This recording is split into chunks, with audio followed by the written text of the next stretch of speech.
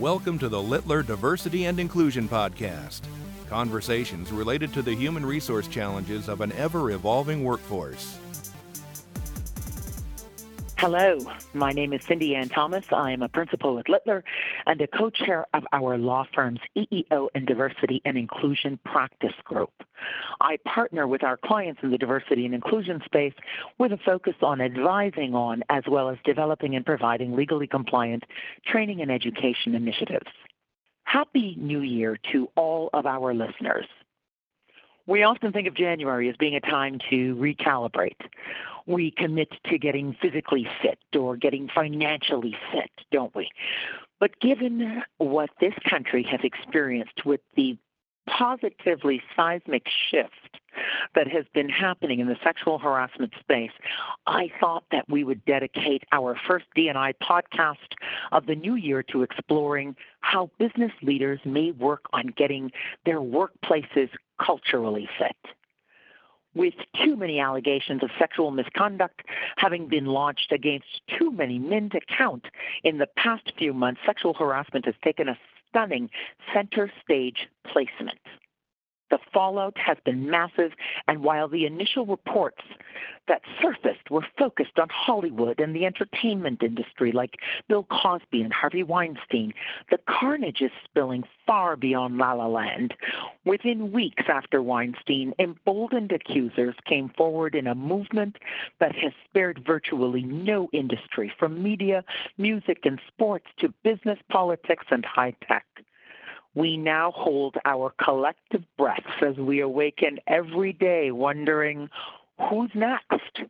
And while the fallout is far from over, we have an opportunity to take this moment in sexual harassment history and use it as a springboard to transform business culture. And to have that conversation, I have invited a very special guest, Jane Miller, Executive Vice President and Chief Operating Officer of the Gallup Organization. Jane is widely regarded as a thought leader in performance management, leadership, and organizational identity. The extraordinary 2016 Gallup report dedicated to Women in America, Work and Life Well Lived is but one testament to this fact. Jane, thank you for joining me. Thank you, Cindy Ann, for inviting me to be a part of your dialogue on this very important and very hot topic. The topic of women and work has many tentacles, but once you add the topic of sexual harassment, it's a very complicated and very convoluted subject. As we venture through this topic, a quick caveat, I have a few data points to share, but I'm also going to weave in some very strong opinions as a woman who's been in management and leadership for most of my career. So I want to start first with the data that confirms what we're seeing and everything you've perfectly articulated. And that is when we look to the Gallup poll to see what Americans are thinking, we find that 69% of Americans think sexual harassment is a major problem. And that is up from 50% in 1998. And it's not just women who see this as a serious problem, it's men too. 73% of women and 66% of men see it as serious. As we launch into the whys behind this, I think we have to look first at society, then at workplaces, then at individual views. You know, whether we like it or not, we've become a very sex-driven society, from music to television to movies to how young adults today see sex very differently than older generations. And we know from years of leadership, engagement, and workplace culture that the leadership of the company sets the tone for what is acceptable and unacceptable behavior. So many companies ask us how to transform their culture, and the first place to start is always with the leaders. The way leaders define, display, and communicate an organizational culture influences whether employees will exemplify those values with each other and with customers. Now, Jane, let me interrupt you here so that we can unpack what some of those transformations are going to have to look like. Obviously, female leaders are important here, but so are men. For instance, how are we going to get men to message to other men that disrespectful or sexist attitudes will not be tolerated? I mean, how do we get men to discourage other men from perpetuating any bro culture, as it's known, that may exist? I think at the highest levels, we have to look at, are leaders respectful, men or women? And we'll talk a little bit more about that later, I think. But we really need to get to the point where associates, employees can say, I am respected by my company leadership.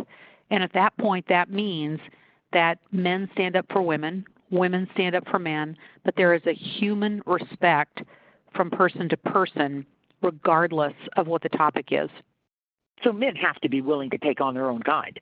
They have to absolutely. reset what is acceptable regarding banter or boy talk, as it's Yes. known. And these teachable moments can seem small, but they're really actually very significant. For instance, recent studies revealed that when men are talking with women, that women are interrupted 33% more often than when they are talking with men.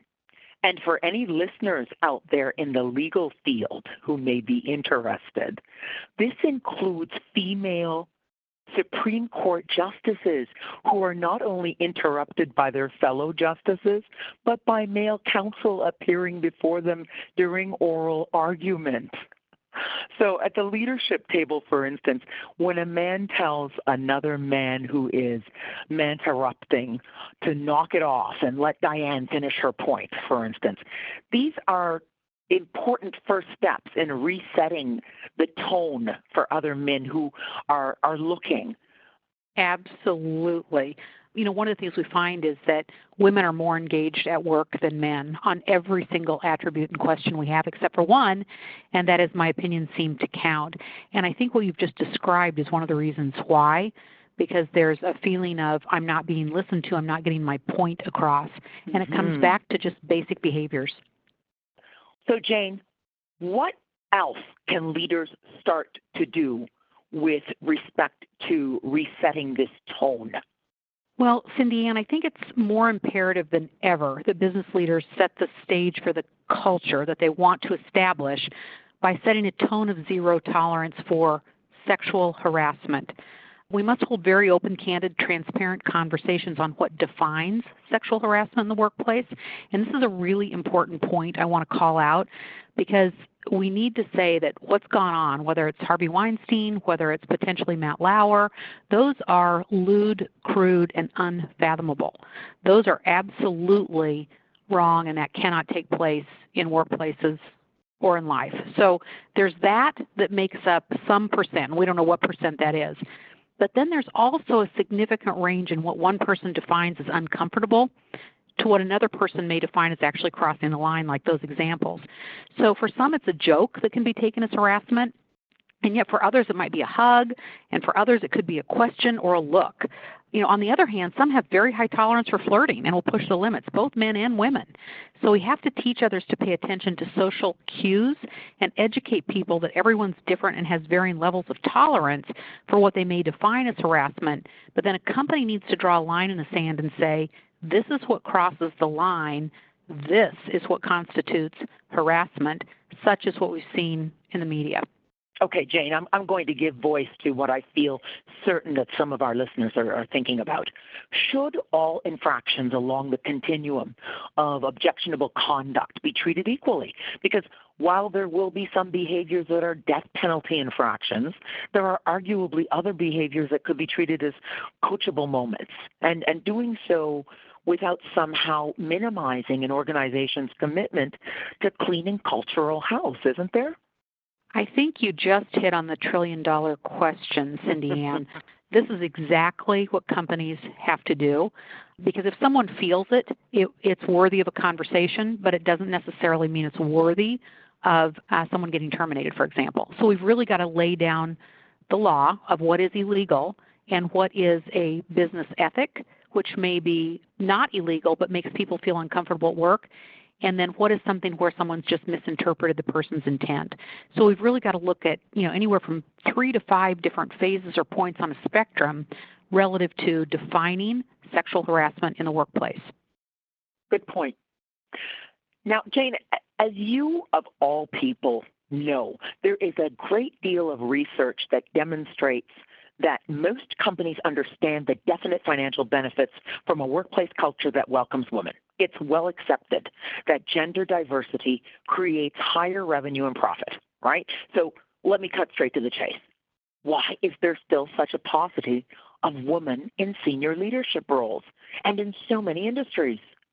Well, you're right, Cindy Ann. As a matter of fact, this is such a given or no-brainer, the fact that the financial implications are greater when you have a gender-diverse team, that we didn't choose to discuss it blatantly because we just assume people know that the financial advantages are so significant when you have gender-diverse teams. And the research is literally everywhere. It's Gallup, it's McKinsey, it's Pew, it's Deloitte. Will show time and time again that both the revenue and profit increases are exponential when you have gender-balanced teams. So we posed the question in the report, why aren't there more women leaders in for-profit businesses? We have lots of women who are doing tremendous things and in tremendous leadership positions, but where the most extreme shortage is really comes in for-profit and in the larger businesses, even more so than mid-size or small. So as I stated earlier, it's a deep, deep societal issue that goes beyond the workplace, and it ranges from religious to regional views and really to how well businesses are run. We have trends that date back to the 1950s that discuss everything from the best place to meet your future husband, alluding that that could be a workplace, it could be through friends, to should women work outside the home, to can women wear pants today? No joke, that was a question in the 1950s. And yet today we're still talking about that kids are a company's greatest competition. So what we know today is that globally, 70% of women want to work outside the home. However, once women start having children, 54% say they would prefer to stay home if they could. Now, that's a really controversial statement. I've had people call me out on it, but it is what it is. That's what our data shows time and time again. Now, that means if a business is creative and performance-based, they can help women work hard and still have flex in how and where and when they work, and men too, because what it does is it makes it better for men, it makes it better for women, and ultimately for families. And the most important point is the best-run businesses figure out how to recruit women into their employee ranks as well as how to develop and promote them to leaders. It makes companies better for all humans. So what is all of this going to take? Well, it takes really hard work, and it takes a clear recruiting strategy, a clear learning and development strategy. Maybe most importantly, it takes caring managers who think about the human in relation to the work. It takes individualized performance goals, a truly flexible work environment, all wrapped in a mission-rich environment to make it work for women and men. And until all companies are doing this, we will fail to have enough women in leadership positions. To oversimplify, the way management and leadership gets done today in the most progressive organizations is very different from companies 10 or 20 years ago.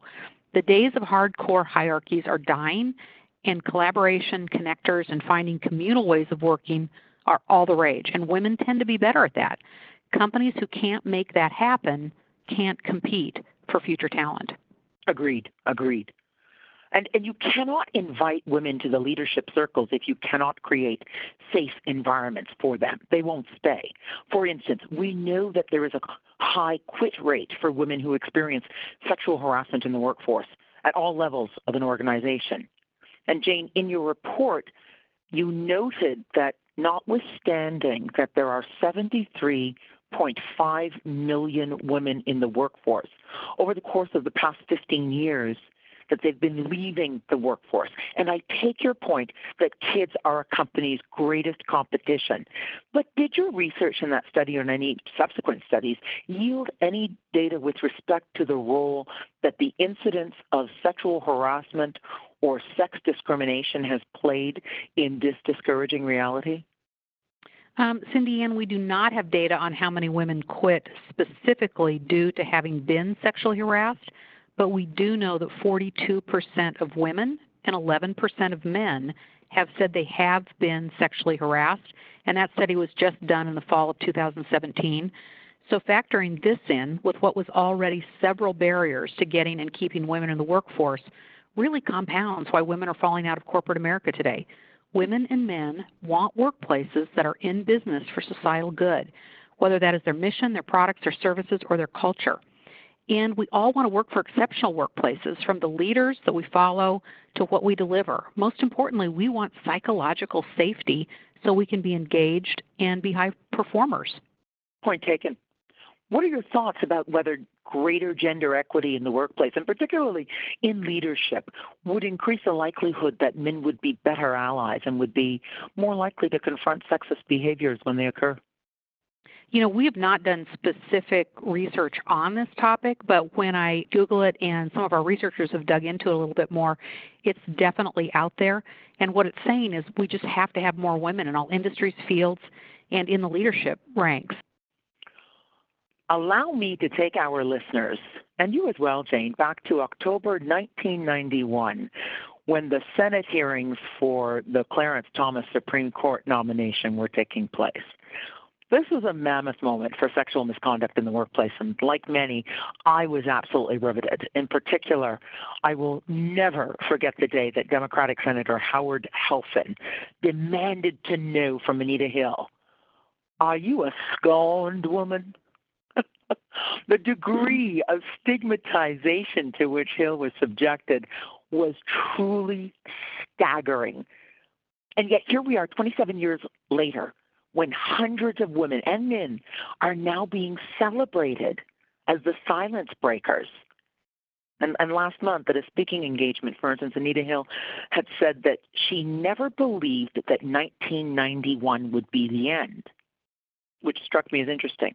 So what has changed between Helfand's unseemly inquiry back in 91 and Time's 2017 Person of the Year? Jane, what's so different this time around? Why should we believe that 2018 is not just another moment? Well, a couple of things, Cindy Ann, and I hope, and I do think this is where social media is helping. It's giving women insight and strength that they're not alone. I do think it's a wake-up call for businesses and organizations from Hollywood to D.C. to small businesses that there must be respect from leaders to managers to peers that forces change. We've had a couple clients actually mention that their reports are up significantly. So therefore it begs the question, have there been more reports recently? Is it happening on a more frequent basis? Or is it because of the reporting tools and culture that people feel safe to report? So I think that with time, we're going to get to the bottom of, is there greater frequency than each of the organizations had in the past, or do we just have better systems for reporting it? I think that's a really good point, Jane, because there is something to be said about the numbers that you speak about, particularly when you compare it to 1991, where you had Professor Hill literally alone as she faced these demands and these questions.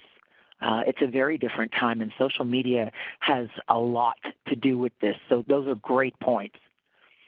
So with sexual harassment now in the minds of so many business leaders, and from where I sit, I can certainly attest to the fact that there is a renewed focus on fortifying workplace policies, bolstering sexual harassment investigation protocols, and on providing widespread and mandatory harassment awareness training. All of this is happening, and all of this is absolutely helpful. It's true. But talk to us about some of the systemic changes that need to happen in corporate America for us to almost capitalize, for lack of a better word, on these events and to move the needle on the issue of creating exceptional workplaces for women. As we mentioned briefly early on in this podcast, first and foremost, it's really rooted in the culture. And, sometimes the word culture becomes mystic and mysterious and fuzzy, and people wonder what that really means. Well, culture is defined by the norms, the policies, the actions, the accepted behaviors, the decisions, what's rewarded, and how people are or aren't held accountable. And all of that in a culture will create change. It's about literally retraining brains on what is acceptable at the business level. So, for example, I have a very flirtatious friend. She's very happily married, and she would never cross the line. But I've witnessed men who take it wrong. And she's just very strong and says, no, I was just joking. I was just flirting. Well, some guys don't know the difference, right or wrong. I've seen kind-hearted men who show interest in a woman's intellect and interests, and that woman assumes it's a hidden harassment. I personally have always been a hugger, and a few of us women were discussing that it makes some men very uncomfortable. So we'll either side hug, or now we'll just not even hug at all. Jane, you mentioned hugging. Let me interrupt you here.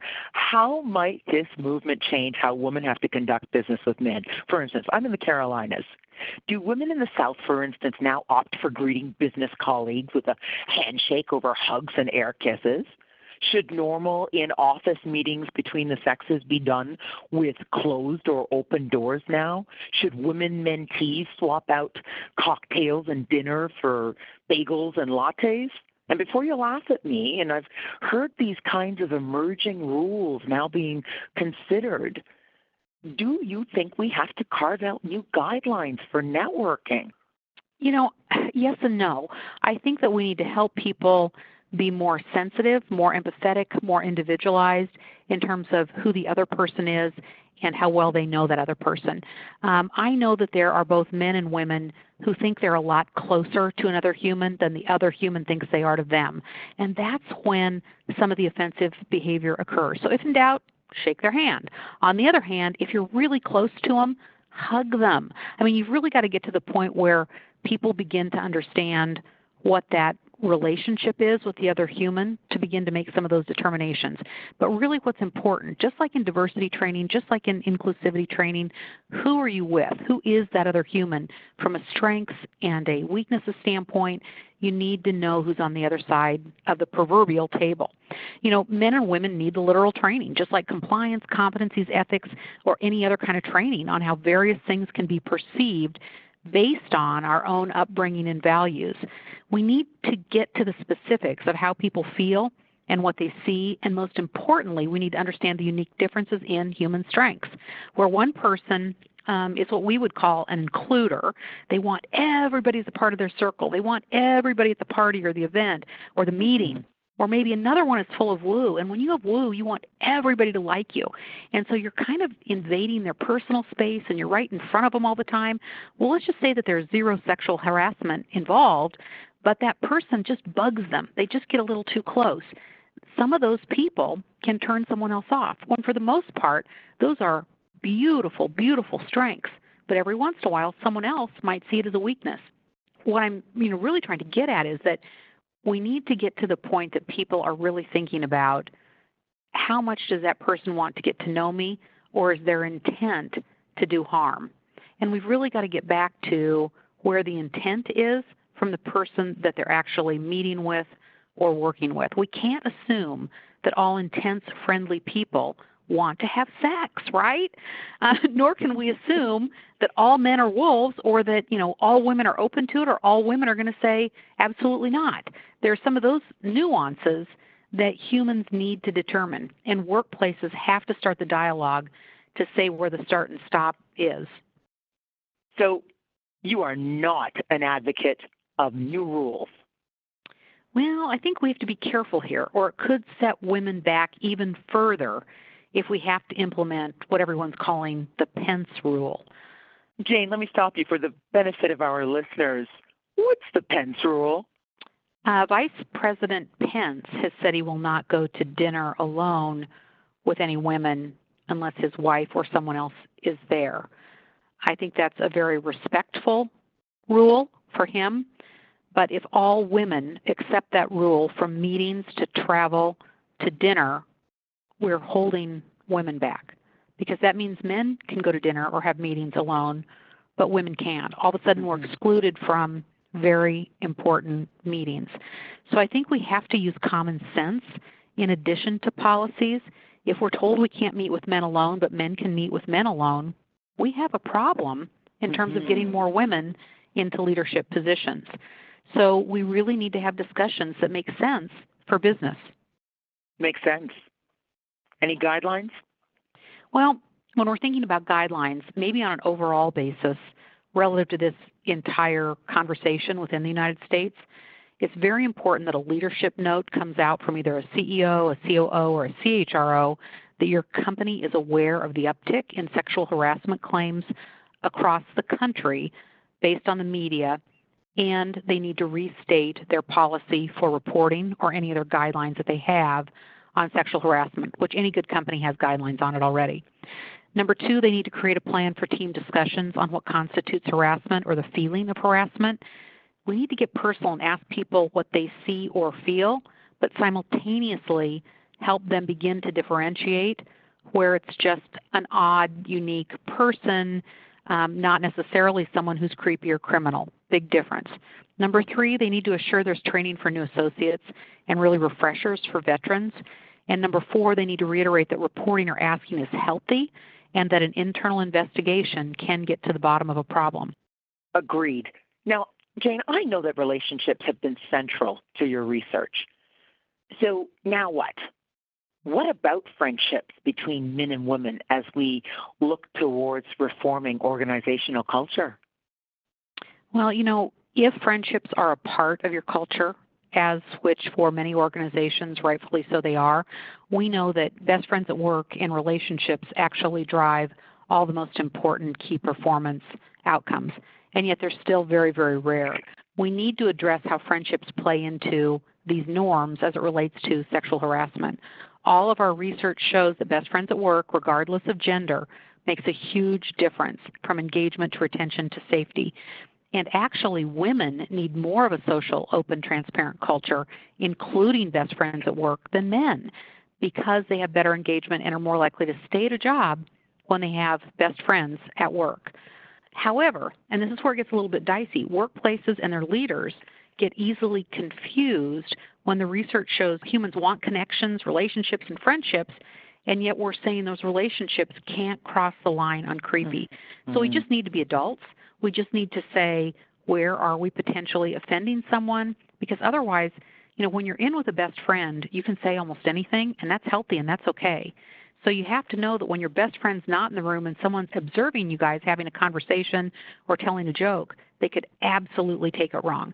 And that's where people need to be socially and situationally aware as to who else is in the room watching an interaction between best friends, because that can easily be taken wrong. Since we're talking about relationships, and I know we spoke about it a little earlier, you've done some research about where people are increasingly meeting their spouses, haven't you? Yes. Actually, we have trending data that goes back to the 30s, and I think we started asking this question in the 40s or 50s. But, of course, more so in the past, it was very common for people to meet their spouses at work, and it still is pretty high. It's ranged from, I want to say, 17 to 30% over the decades. So there's always going to be some level of dancing and dating that still occurs. I have a couple down the hallway that just got engaged in the last week. So we have to figure out that comfort level of where the other person will accept what that other person is saying or doing that will define and divide between consensual and creepy. All companies have to have a very clear reporting policy of who to report to and understand that once something's reported in a negative way, it must be investigated. And I think the investigation word tends to scare some men and women, but we have to own that it's the right thing to do, and we'll get to the bottom of what is the right thing to do based on whatever the situation was. Okay, let's switch gears a little bit here, Jane. I often ponder about what tough choices organizations are going to have to make when weighing short-term financial interests with long-term financial interests in piercing the culture that prevents the achievement of true gender parity. So, for instance, how do you convince an organization to walk away from critical business partners who are engaging in sexually disrespectful or demeaning behaviors and prioritize the long-term intangibles like brand and improved retention and morale amongst women in the organization or those outside of the organization who are closely watching them? Because Hollywood producers and media personalities are not the only ones who should be under a microscope in this new climate. Highly regarded producers in a host of industries have been getting what I call superstar passes for years. I know that from my own practice, number one sales associates, rainmaking law firm partners, and rock star doctor behaviors are constantly being excused because of the revenue they bring in. How do you respond to an organization's willingness to pay the price for some hurt feelings, as they may label it, to keep what they value as high revenue generators? You know, Cindy Ann, it's such an important question. It's just absolutely critical. And I think it comes back to guardrails, and I think it comes back to moral courage. When managers and leaders literally have the moral courage to stand up to that type of bad behavior, to document it, to give warnings, to give timeouts, and to give, whether it's 1 strike or 3 strikes based on the severity and what is occurring, it makes all the difference in the world. We have to come back to the fact that the best businesses and leaders do the right thing, and they do have moral courage to call time out on those types of what you call superstars. That starts with gender diverse companies and teams, which means having more women in leadership, and it means men and women in leadership who stand up to that type of behavior. And you have to create the strategy from recruiting to development to promotions to flex schedules to really training in a culture of care and high performance that lends itself towards healthy working relationships. We all want trust, we want transparency, and we want respect for each other as humans. And it really means ensuring and accounting for policies and education and reporting mechanisms on what is harassment and how it's eliminated in workplaces. One other thought, we have a senior advisor at Gallup. His name is Dr. Bob Sutton. You may have heard of him. He's written several books, and my favorite is actually entitled The No Asshole Rule, The No A-Hole Rule. And he is just the kindness. I went to dinner with him 2 weeks ago, and he's a wonderful man that really talks through what it means and the damage that these types of people can do to an organization financially and brand-wise over a long period of time. That the short term, I know him well. Oh, good. And the short term makes us think that they're the rock stars that bring in all the revenue, and yet the reality is their impact isn't just on the associates next to them or their patients, but it's also the suppliers. It's what the reputation becomes of the organization. There are so many things that surround those people that not accepting that behavior is what we all have to do as leaders. And it starts with moral courage to not accept that behavior. And as you know, in his book, he talks about the calculation of the costs that organizations have made that they're obviously willing to make. And it will be interesting to see in this emerging climate if they are going to continue to make those calculations and be willing to live with those costs. Absolutely. Jane, let me take you back to something that you said just a moment ago with respect to flex schedules. Flex schedules and family leave issues cannot be strictly marketed as a woman's value either, can it? Because our organizations are going to have to normalize or mainstream these types of policies by ensuring, for instance, that male job candidates are made aware of these policies by male hiring managers, and that they can't micro-message when men or women avail themselves of such policies by raising a brow or asking them if they really think that's a smart move at this point in their career. That's part of the transformation of culture that we're talking about, isn't it? Well, here's the really good news is that we did a millennial report and a women's report in the last, let's say, 16 to 18 months. And millennials want all of that, men and women, as much as all women want that. So millennials and women make up 110 million out of 164 million in the U.S. workforce. And they are a driving force in creating change, again, not just for millennials, not just for women, but for men and women, and most importantly for kids and our family and society. Because anymore, we are a culture that can work remotely. We are a culture that can have the flexibility. We can jump back online in the middle of the night should we need to. We can get up early and work and be done in time for the kids when they get out of school.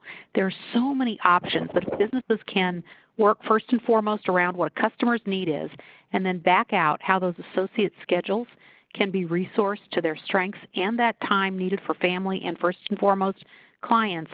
We can make it all work for families and really ultimately for the fabric of our society, which is so important long term, not only to our country, but really to the entire world. Agreed. Absolutely. Let me switch to the dark side of the Me Too movement for a moment, because the rebellious whisperings are already happening. And as ridiculous as what I'm about to say will sound to our savvy listeners, here it goes. Don't hire women. Don't hire women. What do you say to that as a solution to the crisis that we are now experiencing? Just don't hire them. It doesn't even go in my brain. It's insane. It's ludicrous. It makes zero sense to me whatsoever. You need them now more than ever. And do you feel that way with respect to the mentoring and the sponsoring and the promotion components? It's more important than ever. It's just, for men, for women, it's more important than ever that there is a dialogue on what this means, and not only for each of those individuals, but for the organization. You know, one of my best mentors was a man in charge of research for decades, and he taught me that sex is the root of all evil and of all good.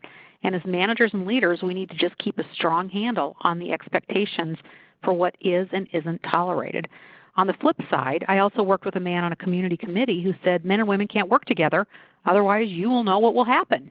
To your point, he was alluding that if men and women work together, there will be sex, there will be affairs. Well, that's crazy. That would imply women should stay out of the workforce. That is not, nor should it ever happen. The reality is, sex is a part of life. We need to train humans on what is acceptable and what is not. And I personally think it needs to go all the way back to junior high and high school, because that's where some of those behaviors start that men and women never outgrow.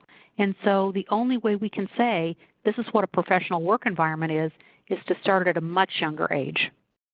And I don't want to appear to be demonizing men. Plainly speaking, there are women gatekeepers that exist as well. Sorry, but to be fair, we have to go there. As we know, and there are certainly a great number of studies out there that indicate that when a woman feels that the path to leadership is so narrow that she can barely squeeze through herself, let alone try to bring others along, that complicates matters for creating the environments that you speak about. So what can women do to empower other women in this pivotal moment and getting away from this scarcity of resources mentality that is out there? You know, I think this one's always a little bit difficult for me. I'll be blunt. I've grown up in a culture that has always been 49 to 51% women, and we have 45% women on our board. We've had women at leadership levels all throughout the organization and all throughout the globe. So personally, I have not experienced it. Having said that, I understand from studies, and I've witnessed it in other places. So I get it. I get that it's there. Mm-hmm. One of the times I experienced it from a distance, not in my job, was I went to a conference in San Diego. And while I was there, it's notorious for having 400 women and one man. And the one man is Warren Buffett. Well, he was sitting on stage, and they asked us to all go around the room and talk about our background, our experience, where we work, and where we went to school. So I said I went to the University of Nebraska at Lincoln. With God as my witness, the woman next to me said, "Why would anyone ever go there? What's there?" And I looked at her in shock, and thank God I was thinking fast that day, and I said, if it's good enough for him, it's good enough for me. Well, of course, I was pointing at Warren, the only man in the room. Right. Shut her up, needless to say. Anyway, I went on through the conference, and I had never felt like such an outcast.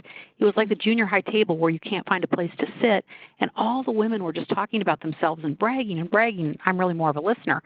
So I called my husband, and I said, I've got to leave this conference early. I said, I can't stand being here any longer. I feel like a Labrador retriever amongst a bunch of cheetahs, and I'm getting eaten alive. Well, anyway, I left. I went home. Fast forward 4 years, and I'm on a zoo board, and we were touring a large zoo, and they brought out a baby cheetah, and they were holding the cheetah, and so the cheetah had been orphaned because his mother had died. And they were going through how the cheetah was being nursed and raised with a human bottle. And they also went on to say that the only other animals that can raise cheetahs are Labrador retrievers. I was shocked. So 4 years later. the moral of the story, though, is that we need labs and we need cheetahs. Yes. We have to have both types, but we've got to put guardrails on, and we've got to have parameters in terms of what that means not only to leadership, but to financial outcomes and to key performance indicators, because a lot of businesses wouldn't run without those cheetahs. We have to have them, but they need to know where their influence, persuasion, and outcomes and actions start and stop, and where they really hurt cultures and where they're an advantage to cultures. So it gets real, it's real convoluted, like we started this conversation, and very controversial in terms of the strengths of humans and how all that plays out in interaction to allowing more women into the workplace and ultimately to solving some of the bigger issues that are keeping women out of the workplace. Perfectly stated. Any closing thoughts that you would like to share with our listeners, Jane? Well, I think we just have to keep going back to teaching in the difference of humans and what their intents are, whether it's a man or a woman. They do something criminal like we've seen in the media. I mean, that is just unfathomable to me. If it's criminal, they have to, go through the due process and or go to jail. Or are they jerks? Are they just saying something that's jerky? That still needs called out. I mean, to Dr. Bob Sutton's book, we need to figure out a mechanism for that as well. But there are also naive people, and there are also people who are just too nice and say anything, and they aren't harmful, and they aren't meaning to hit on someone or, ask them out. And so we really have to look back at intent. And I guess that would be the most important thing. And we need leaders to have moral courage to stand up and have these conversations and to put the guardrails and the rules and the policies, all while keeping the individualization and the intent in mind as to what's best for that person and ultimately for the organization and the clients and constituents that go to that organization. Leadership courage is absolutely going to be needed for the trials ahead, whether we are taking on the criminals, the naive perpetuators, or the jerks, as you put it. Right. But leadership courage is going to be key, isn't it, Jane? Absolutely. Yep. Moral courage. Incredibly insightful. Jane Miller, Executive Vice President and Chief Operating Officer of the Gallup Organization, thank you so much for joining me today to explore this topic. Absolutely, and thank you, Cindy Ann. I've enjoyed it, and I hope I can help in some way. If anyone would like to download the full report, it's on Gallup.com under Women and Work and a Life Well Lived. Thank you, Jane. I hope you have enjoyed this podcast. Please feel free to reach out to us at podcasts@littler.com if you should have any questions about this episode or if you would like to discuss any components of your organization's needs with me or another Littler attorney. As always, thank you for listening. The purpose of this program is to provide helpful information for employers, addressing the latest developments in labor and employment relations. It is not a substitute for experienced legal counsel and does not provide legal advice or attempt to address the numerous factual issues that arise in any employment-related issue. To discover other labor and employment podcast series from Littler, the largest global employment and labor law practice, visit littler.com/podcasts.